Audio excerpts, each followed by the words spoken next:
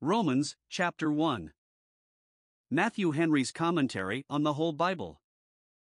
An exposition, with practical observations, of the Epistle of St. Paul to the Romans. Chapter 1. In this chapter we may observe 1. The preface and introduction to the whole epistle, to verse 16.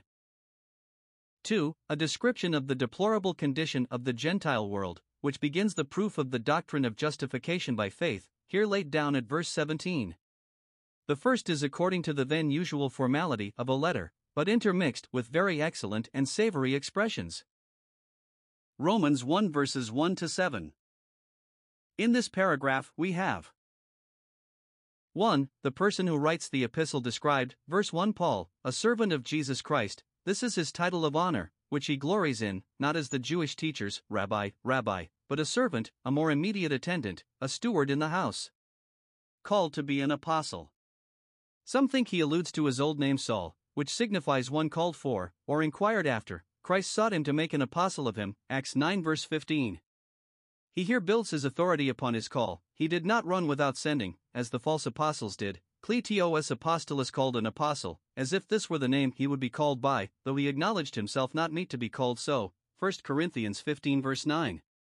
Separated to the gospel of God. The Pharisees had their name from separation, because they separated themselves to the study of the law, and might be called aphorismonoi ton namen. Such a one Paul had formerly been, but now he had changed his studies, was aphorismenos to euangelion, a gospel Pharisee, separated by the counsel of God, Galatians 1 verse 15, separated from his mother's womb, by an immediate direction of the Spirit, and a regular ordination according to that direction, Acts 13:2-3, by a dedication of himself to this work. He was an entire devotee to the gospel of God, the gospel which has God for its author, the origin and extraction of it divine and heavenly. 2. Having mentioned the gospel of God, he digresses, to give us an encomium of it. 1. The antiquity of it. It was promised before, verse 2, it was no novel upstart doctrine, but of ancient standing in the promises and prophecies of the Old Testament, which did all unanimously point at the gospel, the morning beams that ushered in the Son of Righteousness, this not by word of mouth only, but in the Scriptures. 2. The subject matter of it, it is concerning Christ, verses 3 and 4. The prophets and apostles all bear witness to him, he is the true treasure hid in the field of the Scriptures. Observe, when Paul mentions Christ, how he heaps up his names and titles, his Son Jesus Christ our Lord, as one that took a pleasure in speaking of him, and, having mentioned him, he cannot go on in his discourse without some expression of love and honor, as here, where in one person he shows us his two distinct natures. 1. His human nature, made of the seed of David, verse 3, that is, born of the Virgin Mary, who was of the house of David, Luke 1 verse 27, as was Joseph his supposed father, Luke 2 verse 4. David is here mentioned, because of the special promises made to him concerning the Messiah, especially his kingly office, 2 Samuel 7 verse 12, Psalm 132 verse 11, compared with Luke 1 verses 32 and 33. 2. His divine nature, declared to be the Son of God, verse 4, the Son of God by eternal generation, or, as it is here explained, according to the Spirit of holiness. According to the flesh, that is, his human nature, he was of the seed of David, but, according to the Spirit of holiness, that is, the divine nature, as he is said to be quickened by the Spirit, 1 Peter 3 verse 18, compared with 2 Corinthians 13 verse 4, he is the Son of God. The great proof or demonstration of this is his resurrection from the dead, which proved it effectually and undeniably. The sign of the prophet Jonas, Christ's resurrection, was intended for the last conviction, Matthew 12 verses 39 and 40. Those that would not be convinced by that would be convinced by nothing. So that we have here a summary of the gospel doctrine concerning Christ's two natures in one person. 3. The fruit of it, verse 5, by whom, that is, by Christ manifested and made known in the gospel, we, Paul and the rest of the ministers, have received grace and apostleship, that is, the favor to be made apostles, Ephesians 3 verse 8. The apostles were made a spectacle to the world, led a life of toil, and trouble, and hazard, were killed all the day long, and yet Paul reckons the apostleship a favor. We may justly reckon it a great favor to be employed in any work or service for God, whatever difficulties or dangers we may meet with in it. This apostleship was received for obedience to the faith, that is, to bring people to that obedience, as Christ, so as ministers, received that they might give. Paul's was for this obedience among all nations, for he was the apostle of the Gentiles, chapter 11 verse 13. Observe the description here given of the Christian profession: it is obedience to the faith. It does not consist in a notional knowledge or a naked assent, much less does it consist in perverse disputings, but in obedience. This obedience to the faith answers the law of faith, mentioned chapter 3 verse 27. The act of faith is the obedience of the understanding to God revealing, and the product of that is the obedience of the will to God commanding. To anticipate the ill use which might be made of the doctrine of justification by faith without the works of the law, which he was to explain in the following epistle, he here speaks of Christianity as an obedience. Christ has a yoke. Among whom are you, verse 6. You Romans in this stand upon the same level with other Gentile nations of less fame and wealth, you are all one in Christ. The gospel salvation is a common salvation, Jude 3. No respect of persons with God. The called of Jesus Christ, all those, and those only, are brought to an obedience of the faith that are effectually called of Jesus Christ. 3 of the persons to whom it is written, verse 7, to all that are in Rome, beloved of God, called to be saints, that is, to all the professing Christians that were in Rome, whether Jews or Gentiles originally, whether high or low, bond or free, learned or unlearned. Rich and poor meet together in Christ Jesus. Here is 1. The privilege of Christians: they are beloved of God, they are members of that body which is beloved, which is God's Hephzibah, in which his delight is. We speak of God's love by his bounty and beneficence, and so he hath a common love to all mankind and a peculiar love for true believers, and between these there is a love he hath for all the body of visible Christians. 2. The duty of Christians, and that is to be holy, for hereunto are they called, called to be saints, called to salvation through sanctification. Saints, and only saints, are beloved of God with a special and peculiar love. Kleitois hagios called saints, saints in profession. It were well if all that are called saints were saints indeed. Those that are called saints should labor to answer to the name, otherwise, though it is an honor and a privilege, yet it will be of little avail at the great day to have been called saints, if we be not really so. For, the apostolical benediction, verse 7, grace to you and peace. This is one of the tokens in every epistle, and it hath not only the affection of a good wish, but the authority of a blessing. The priests under the law were to bless the people, and so are gospel ministers, in the name of the Lord. In this usual benediction observe 1. The favors desired, grace and peace.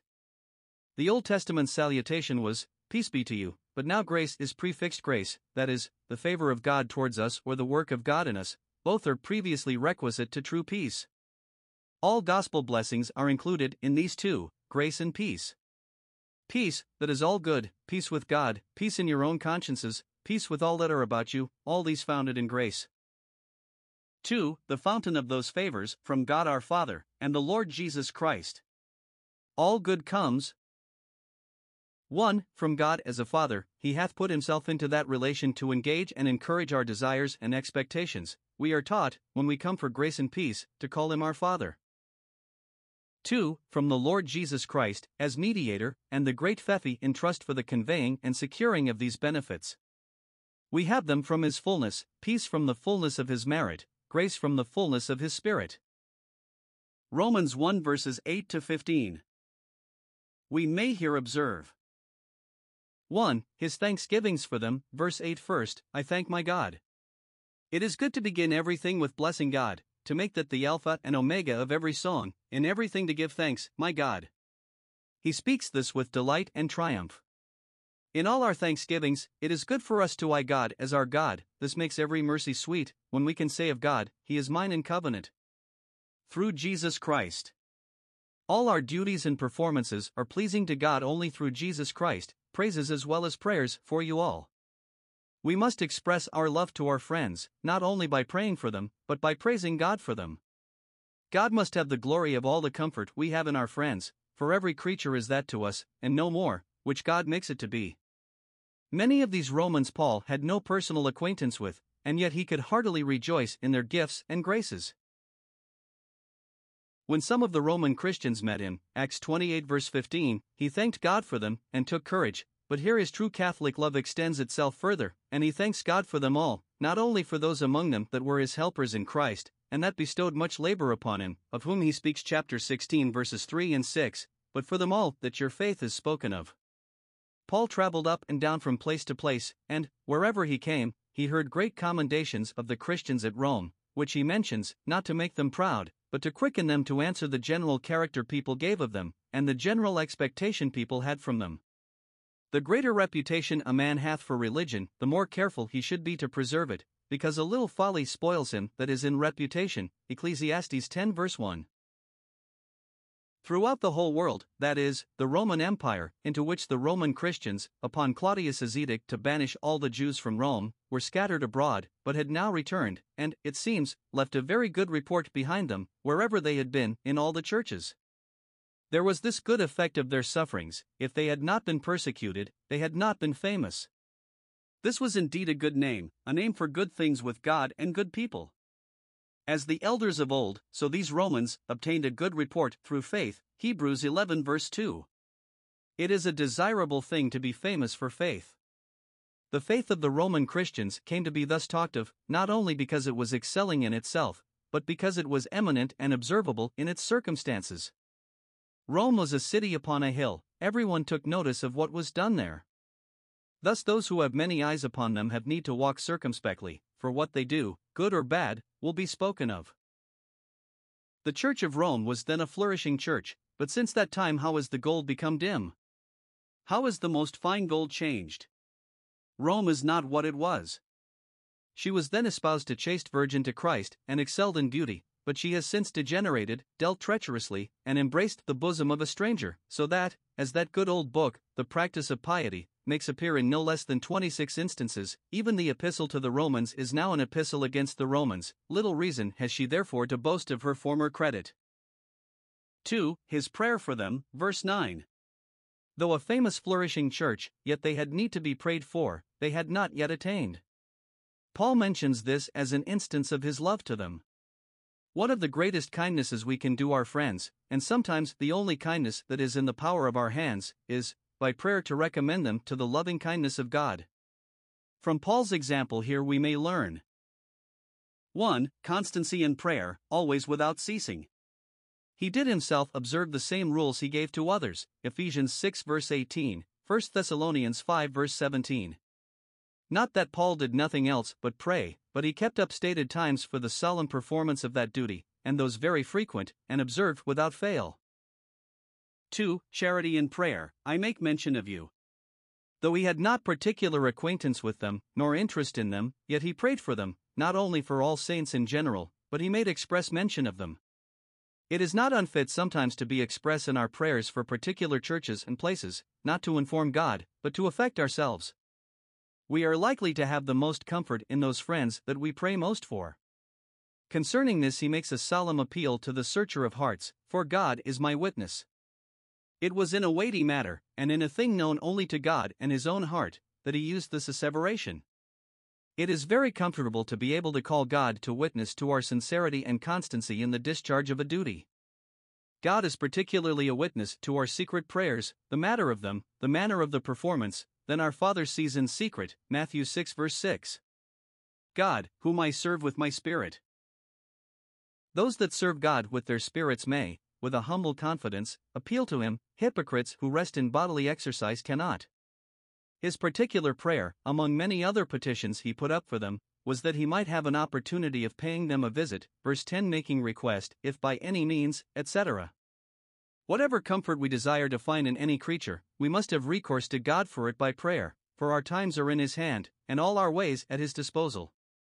The expressions here used intimate that he was very desirous of such an opportunity, if by any means, that he had long and often been disappointed, now at length, and yet that he submitted it to the divine providence, a prosperous journey by the will of God.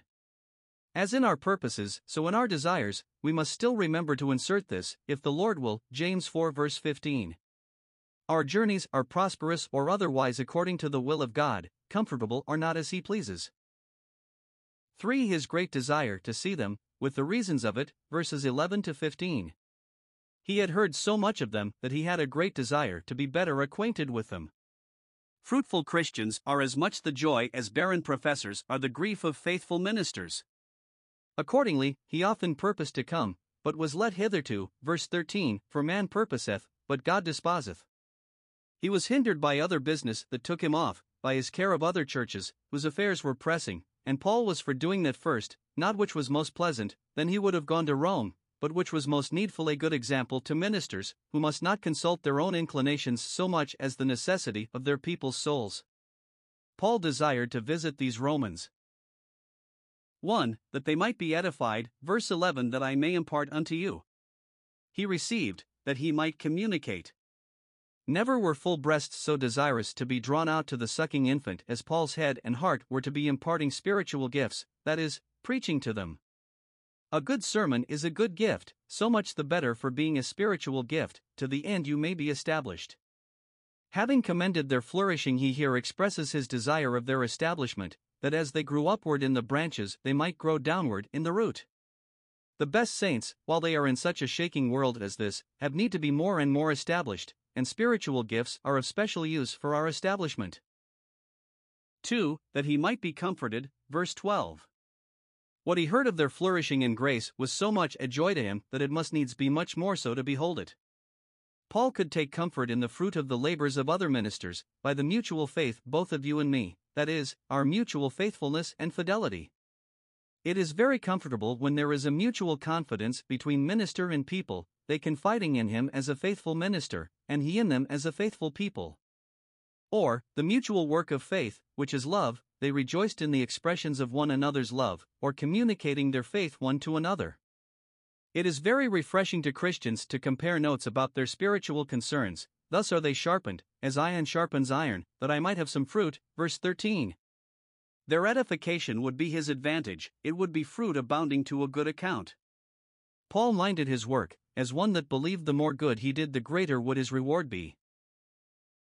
3. That he might discharge his trust as the apostle of the Gentiles, verse 14, I am a debtor. 1. His receivings made him a debtor, for they were talents he was entrusted with to trade for his master's honor. We should think of this when we covet great things, that all our receivings put us in debt, we are but stewards of our Lord's goods. 2. His office made him a debtor. He was a debtor as he was an apostle, he was called and sent to work, and had engaged to mind it. Paul had improved his talent, and labored in his work, and done as much good as ever any man did, and yet, in reflection upon it, he still writes himself debtor, for, when we have done all, we are but unprofitable servants, debtor to the Greeks, and to the barbarians, that is, as the following words explain it, to the wise and to the unwise. The Greeks fancied themselves to have the monopoly of wisdom, and looked upon all the rest of the world as barbarians, comparatively so, not cultivated with learning and arts as they were. Now Paul was a debtor to both, looked upon himself as obliged to do all the good he could both to the one and to the other. Accordingly, we find him paying his debt, both in his preaching and in his writing, doing good both to Greeks and barbarians, and suiting his discourse to the capacity of each. You may observe a difference between his sermon at Lystra among the plain Lycaonians, Acts 14 verse 15, etc., and his sermon at Athens among the polite philosophers, Acts 17 verse 22, etc. He delivered both as debtor to each, giving to each their portion. Though a plain preacher, yet, as debtor to the wise, he speaks wisdom among those that are perfect, 1 Corinthians 2 verse 6. For these reasons he was ready, if he had an opportunity, to preach the gospel at Rome, verse 15. Though a public place, though a perilous place, where Christianity met with a great deal of opposition, yet Paul was ready to run the risk at Rome, if called to it, I am ready prothemon. It denotes a great readiness of mind, and that he was very forward to it. What he did was not for filthy lucre, but of a ready mind. It is an excellent thing to be ready to meet every opportunity of doing or getting good. Romans 1 verses 16 to 18. Paul here enters upon a large discourse of justification, in the latter part of this chapter laying down his thesis, and, in order to the proof of it, describing the deplorable condition of the Gentile world. His transition is very handsome, and like an orator, he was ready to preach the gospel at Rome, though a place where the gospel was run down by those that called themselves the wits, for, saith he, I am not ashamed of it, verse 16. There is a great deal in the gospel which such a man as Paul might be tempted to be ashamed of, especially that he whose gospel it is was a man hanged upon a tree, that the doctrine of it was plain, had little in it to set it off among scholars, the professors of it were mean and despised, and everywhere spoken against, yet Paul was not ashamed to own it. I reckon him a Christian indeed that is neither ashamed of the gospel nor ashamed to it. The reason of this bold profession, taken from the nature and excellency of the gospel, introduces his dissertation. 1. The proposition, verses 16 and 17. The excellency of the gospel lies in this, that it reveals to us 1. The salvation of believers as the end, it is the power of God unto salvation. Paul is not ashamed of the gospel, how mean and contemptible soever it may appear to a carnal eye, for the power of God works by it the salvation of all that believe. It shows us the way of salvation, Acts 16 verse 17, and is the great charter by which salvation is conveyed and made over to us. But 1. It is through the power of God. Without that power the gospel is but a dead letter. The revelation of the gospel is the revelation of the arm of the Lord, Isaiah 53 verse 1, as power went along with the word of Christ to heal diseases. 2. It is to those, and those only, that believe. Believing interests us in the gospel's salvation, to others it is hidden. The medicine prepared will not cure the patient if it be not taken to the Jew first. The lost sheep of the house of Israel had the first offer made them, both by Christ and his apostles. You first, Acts 3 verse 26, but upon their refusal the apostles turned to the Gentiles, Acts 13 verse 46. Jews and Gentiles now stand upon the same level, both equally miserable without a Savior, and both equally welcome to the Savior, Colossians 3 verse 11. Such doctrine as this was surprising to the Jews, who had hitherto been the peculiar people, and had looked with scorn upon the Gentile world, but the long-expected Messiah proves a light to enlighten the Gentiles, as well as the glory of his people Israel. 2. The justification of believers as the way, verse 17. For therein, that is, in this gospel, which Paul so much triumphs in, is the righteousness of God revealed. Our misery and ruin being the product and consequent of our iniquity, that which will show us the way of salvation must needs show us the way of justification, and this the gospel does. The gospel makes known a righteousness. While God is a just and holy God, and we are guilty sinners, it is necessary we should have a righteousness wherein to appear before him, and, blessed be God, there is such a righteousness brought in by Messiah the Prince, Daniel 9 verse 24, and revealed in the gospel, a righteousness, that is, a gracious method of reconciliation and acceptance, notwithstanding the guilt of our sins. This evangelical righteousness 1. Is called the righteousness of God. It is of God's appointing, of God's approving and accepting. It is so called to cut off all pretensions to a righteousness resulting from the merit of our own works. It is the righteousness of Christ, who is God, resulting from a satisfaction of infinite value. 2. It is said to be from faith to faith, from the faithfulness of God revealing to the faith of man receiving, so some, from the faith of dependence upon God, and dealing with him immediately, as Adam before the fall, to the faith of dependence upon a mediator, and so dealing with God, so others, from the first faith, by which we are put into a justified state, to after faith, by which we live, and are continued in that state, and the faith that justifies us is no less than our taking Christ for our Savior, and becoming true Christians, according to the tenor of the baptismal covenant, from faith engrafting us into Christ, to faith deriving virtue from him as our root, both implied in the next words, the just shall live by faith. Just by faith, there is faith justifying us, live by faith, there is faith maintaining us, and so there is a righteousness from faith to faith. Faith is all in all, both in the beginning and progress of a Christian life. It is not from faith to works, as if faith put us into a justified state, and then works preserved and maintained us in it, but it is all along from faith to faith, as 2 Corinthians 3 verse 18, from glory to glory, it is increasing, continuing, persevering faith pressing forward, and getting ground of unbelief.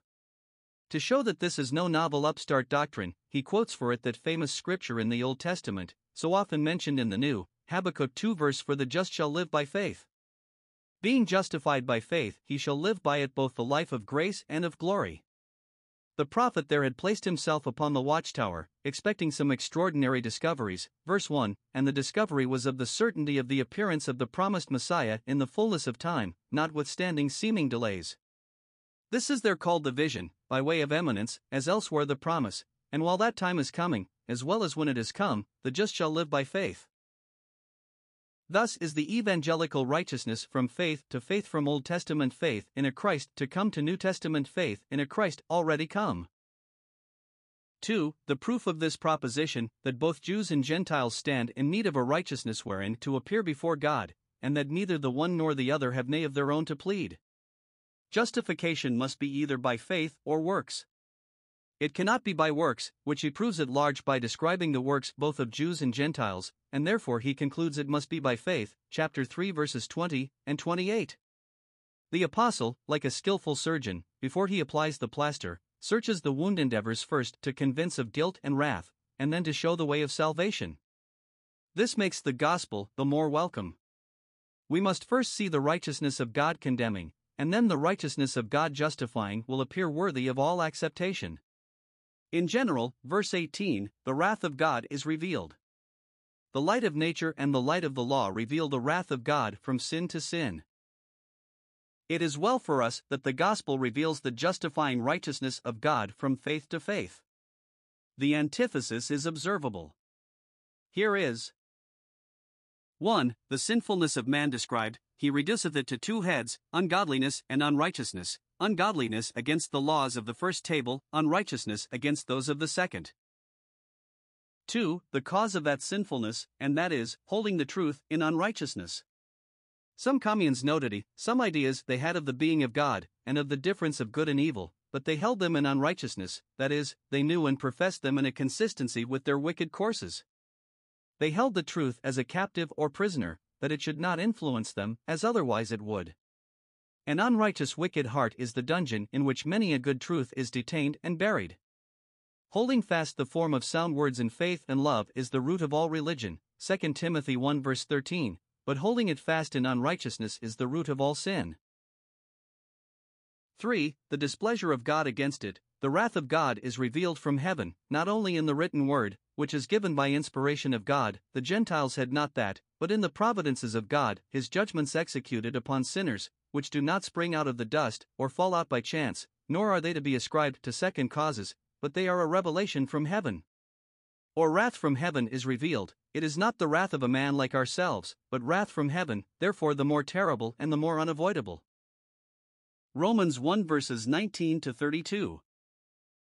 In this last part of the chapter the apostle applies what he had said particularly to the Gentile world, in which we may observe 1. The means and helps they had to come to the knowledge of God. Though they had not such a knowledge of his law as Jacob and Israel had, Psalm 147 verse 20, yet among them he left not himself without witness, Acts 14 verse 17, for that which may be known, etc., verse 19, 20.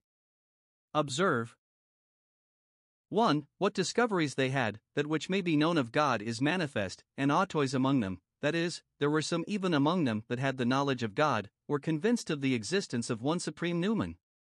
The philosophy of Pythagoras, Plato, and the Stoics discovered a great deal of the knowledge of God, as appears by abundance of testimonies. That which may be known, which implies that there is a great deal which may not be known. The being of God may be apprehended, but cannot be comprehended. We cannot by searching find him out, Job 11 verses 7 to 9. Finite understandings cannot perfectly know an infinite being, but, blessed be God, there is that which may be known, enough to lead us to our chief end, the glorifying and enjoying of him, and these things revealed belong to us and to our children, while secret things are not to be pried into, Deuteronomy 29 verse 29. 2. Whence they had these discoveries, God hath shown it to them. Those common natural notions which they had of God were imprinted upon their hearts by the God of nature himself, who is the Father of lights. This sense of a deity, and a regard to that deity, are so connate with the human nature that some think we are to distinguish men from brutes by these rather than by reason. 3. By what way and means these discoveries and notices which they had were confirmed and improved, namely, by the work of creation, verse 20, for the invisible things of God, etc. 1. Observe what they knew, the invisible things of him, even his eternal power and Godhead. Though God be not the object of sense, yet he hath discovered and made known himself by those things that are sensible. The power and Godhead of God are invisible things, and yet are clearly seen in their products. He works in secret, Job 23:8, 9, Psalm 139 verse 15, Ecclesiastes 11 verse 5, but manifests what he has wrought, and therein makes known his power and Godhead, and others of his attributes which natural light apprehends in the idea of a God. They could not come by natural light to the knowledge of the three persons in the Godhead, though some fancy they have found footsteps of this in Plato's writings, but they did come to the knowledge of the Godhead, at least so much knowledge as was sufficient to have kept them from idolatry. This was that truth which they held in unrighteousness. 2. How they knew it, by the things that are made, which could not make themselves, nor fall into such an exact order and harmony by any casual hits, and therefore must have been produced by some first cause or intelligent agent, which first cause could be no other than an eternal powerful God. See Psalm 19 verse 1, Isaiah 40 verse 26, Acts 17 verse 24. The workman is known by his work. The variety, multitude, order, beauty, harmony, different nature, and excellent contrivance of the things that are made, the direction of them to certain ends, and the concurrence of all the parts to the good and beauty of the whole, do abundantly prove a Creator and his eternal power in Godhead. Thus did the light shine in the darkness. And this from the creation of the world. Understand it either. 1. As the topic from which the knowledge of them is drawn. To evince this truth, we have recourse to the great work of creation. And some think this Tysus Cosmou, this creature of the world, as it may be read, is to be understood of man, the Tysus Katexoki, and the most remarkable creature of the lower world, called Tysus, Mark 16 verse 15. The frame and structure of human bodies, and especially the most excellent powers, faculties, and capacities of human souls, do abundantly prove that there is a Creator, and that he is God. Or 2. As the date of the discovery. It is old as the creation of the world. In this sense apotisios is most frequently used in Scripture. These notices concerning God are not any modern discoveries, hit upon of late, but ancient truths, which were from the beginning. The way of the acknowledgement of God is a good old way, it was from the beginning. Truth got the start of error. 2. Their gross idolatry, notwithstanding these discoveries that God made to them of himself, described here, verses 21 to 23, and 25. We shall the less wonder at the inefficacy of these natural discoveries to prevent the idolatry of the Gentiles if we remember how prone even the Jews, who had Scripture light to guide them, were to idolatry, so miserably are the degenerate sons of men plunged in the mire of sense. Observe 1. The inward cause of their idolatry, verses 21 and 22. They are therefore without excuse, in that they did know God, and from what they knew might easily infer that it was their duty to worship him, and him only. Though some have greater light and means of knowledge than others, yet all have enough to leave them inexcusable. But the mischief of it was that 1. They glorified him not as God. Their affections towards him, and their awe and adoration of him, did not keep pace with their knowledge. To glorify him as God is to glorify him only, for there can be but one infinite, but they did not so glorify him, for they set up a multitude of other deities. To glorify him as God is to worship him with spiritual worship, but they made images of him. Not to glorify God as God is in effect not to glorify him at all. To respect him as a creature is not to glorify him, but to dishonor him. 2. Neither were they thankful, not thankful for the favors in general they received from God. Insensibleness of God's mercies is at the bottom of our sinful departures from him, not thankful in particular for the discoveries God was pleased to make of himself to them. Those that do not improve the means of knowledge and grace are justly reckoned unthankful for them. 3. But they became vain in their imaginations, entois dialogismois in their reasonings, in their practical inferences. They had a great deal of knowledge of general truths, verse 19, but no prudence to apply them to particular cases. Or, in their notions of God, and the creation of the world, and the origination of mankind, and the chief good, in these things, when they quitted the plain truth, they soon disputed themselves into 1,000 vain and foolish fancies. The several opinions and hypotheses of the various sects of philosophers concerning these things were so many vain imaginations. When truth is forsaken, errors multiply in infinitum infinitely. 4. And their foolish heart was darkened. The foolishness and practical wickedness of the heart cloud and darken the intellectual powers and faculties. Nothing tends more to the blinding and perverting of the understanding than the corruption and depravedness of the will and affections.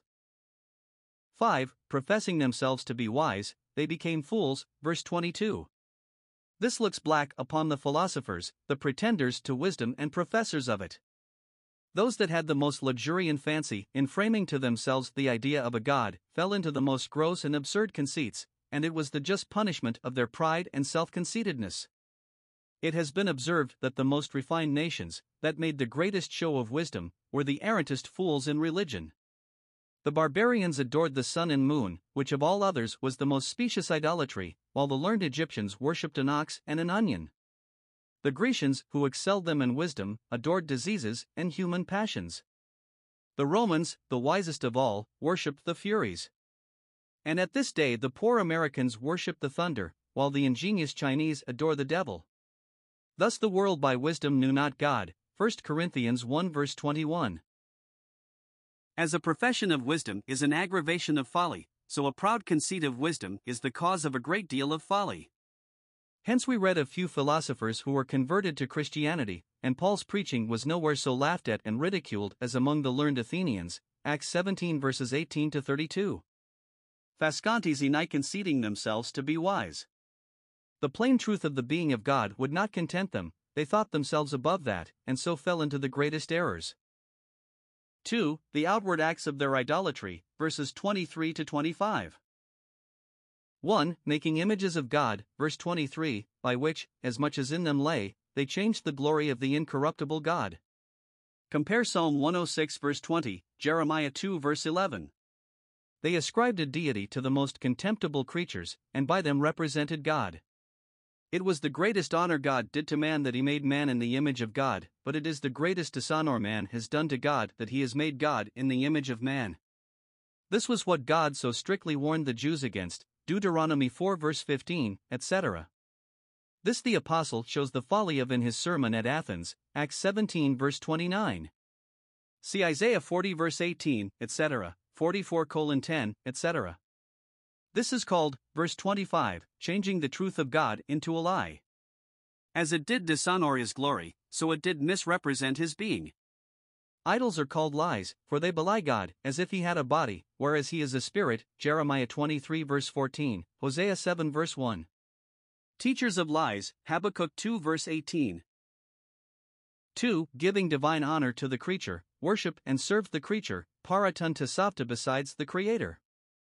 They did own a supreme noumen in their profession, but they did in effect disown him by the worship they paid to the creature, for God will be all or none. Or, above the Creator, paying more devout respect to their inferior deities, stars, heroes, demons, thinking the supreme God inaccessible, or above their worship. The sin itself was their worshipping the creature at all, but this is mentioned as an aggravation of the sin, that they worshipped the creature more than the Creator. This was the general wickedness of the Gentile world, and became twisted in with their laws and government, in compliance with which even the wise men among them, who knew and owned a supreme God and were convinced of the nonsense and absurdity of their polytheism and idolatry, yet did as the rest of their neighbors did. Seneca, in his book De Superstition, as it is quoted by August de Civet. De Lib 6, cap. 10. For the book itself is lost, after he had largely shown the great folly and impiety of the vulgar religion, in divers instances of it, it concludes, Quae omnia sapiens servabit tanquam legibus jussa, non tanquam deis grat ll, which a wise man will observe as established by law, not imagining them grateful to the gods. And afterwards, omnimistum ignobilum deorum turbum, quam longo evo longa superstitio congessit, sic adorabimus, ut memi nerimus cultum aegis magus ad morum quam ad rem pertinerell. This ignoble rout of gods, which ancient superstition has amassed together by long prescription, we will so adore as to remember that the worship of them is rather a compliance with custom than material in itself. Upon which Augustine observes, Colbat quod reprehendabat, agebat quod argubat, quod culpabat adorabi worshipped that which he censured, he did that which he had proved wrong, and he adored what he found fault with. I mention this thus largely because methinks it doth fully explain that of the apostle here, verse 18, who hold the truth in unrighteousness. It is observable that upon the mention of the dishonor done to God by the idolatry of the Gentiles, the apostle, in the midst of his discourse, expresses himself in an awful adoration of God, who is blessed forever. Amen. When we see or hear of any contempt cast upon God or his name, we should thence take occasion to think and speak highly and honorably of him. In this, as in other things, the worse others are, the better we should be. blessed forever, notwithstanding these dishonors done to his name, though there are those that do not glorify him, yet he is glorified, and will be glorified to eternity. 3. The judgments of God upon them for this idolatry, not many temporal judgments. The idolatrous nations were the conquering ruling nations of the world, but spiritual judgments, giving them up to the most brutish and unnatural lusts. Pareto can audis he gave them up, it is thrice repeated here, verses 24, 26, and 28. Spiritual judgments are of all judgments the sorest, and to be most dreaded.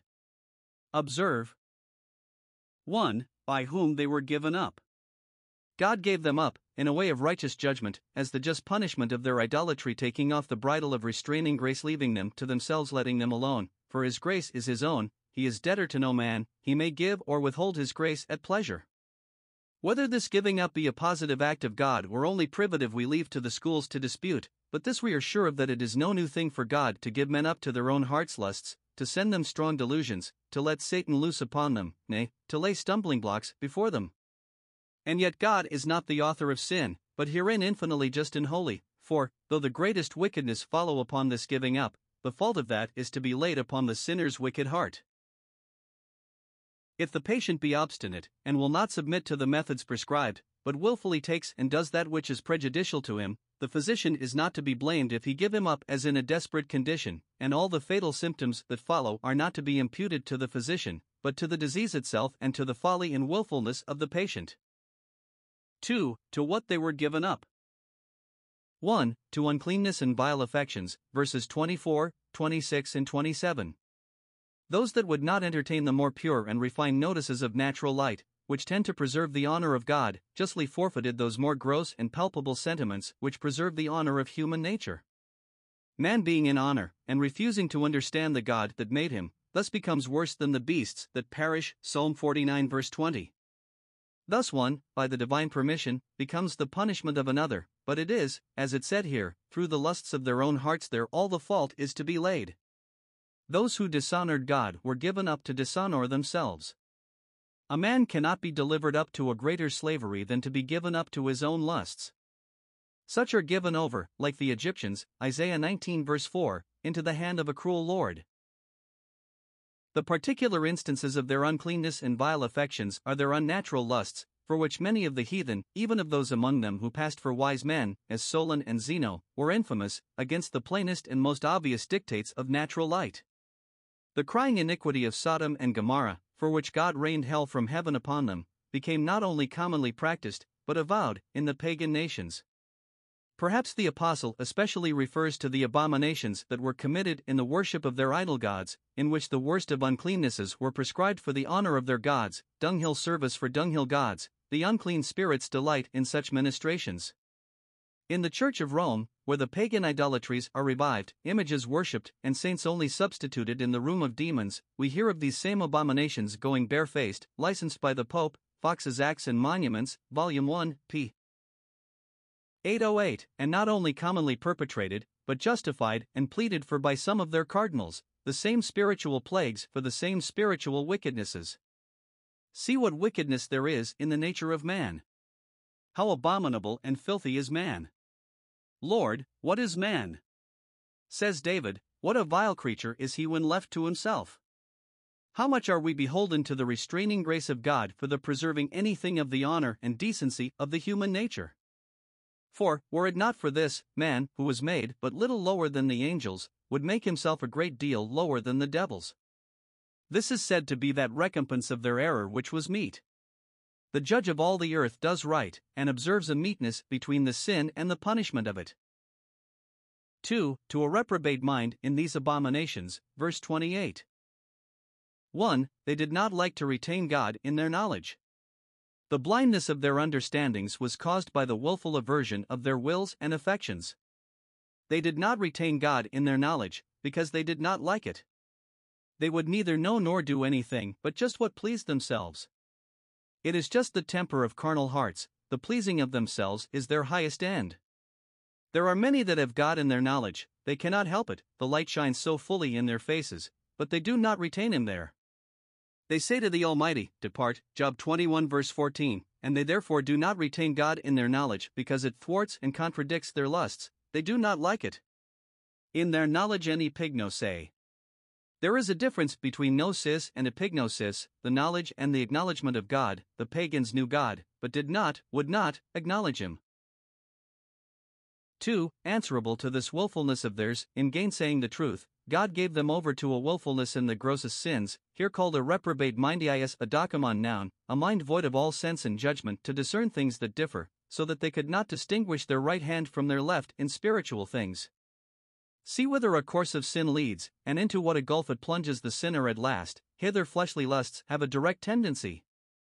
Eyes full of adultery cannot cease from sin, 2 Peter 2 verse 14. This reprobate mind was a blind scared conscience, past feeling, Ephesians 4 verse 19. When the judgment is once reconciled to sin, the man is in the suburbs of hell. At first Pharaoh hardened his heart, but afterwards God hardened Pharaoh's heart. Thus willful hardness is justly punished with judicial hardness, to do those things which are not convenient. It was time to have the gospel preached among them, for the world had need of reformation. It was time to have the gospel preached among them, for the world had need of reformation. First, sins against the first table, haters of God. Here is the devil in his own colors, sin appearing sin. Could it be imagined that rational creatures should hate the chief good, and depending creatures abhor the fountain of their being? And yet so it is. Every sin has in it a hatred of God, but some sinners are more open and avowed enemies to Him than others, Zechariah 11 verse 8. Proud men and boasters cope with God Himself, and put those crowns upon their own heads which must be cast before His throne. Secondly, sins against the second table. These are especially mentioned, because in these things they had a clearer light. In general, here is a charge of unrighteousness. This is put first, for every sin is unrighteousness, it is withholding that which is due, perverting that which is right. It is especially put for second table sins, doing as we would not be done by. Against the fifth commandment, disobedient to parents, and without natural affection astorgus, that is, parents unkind and cruel to their children.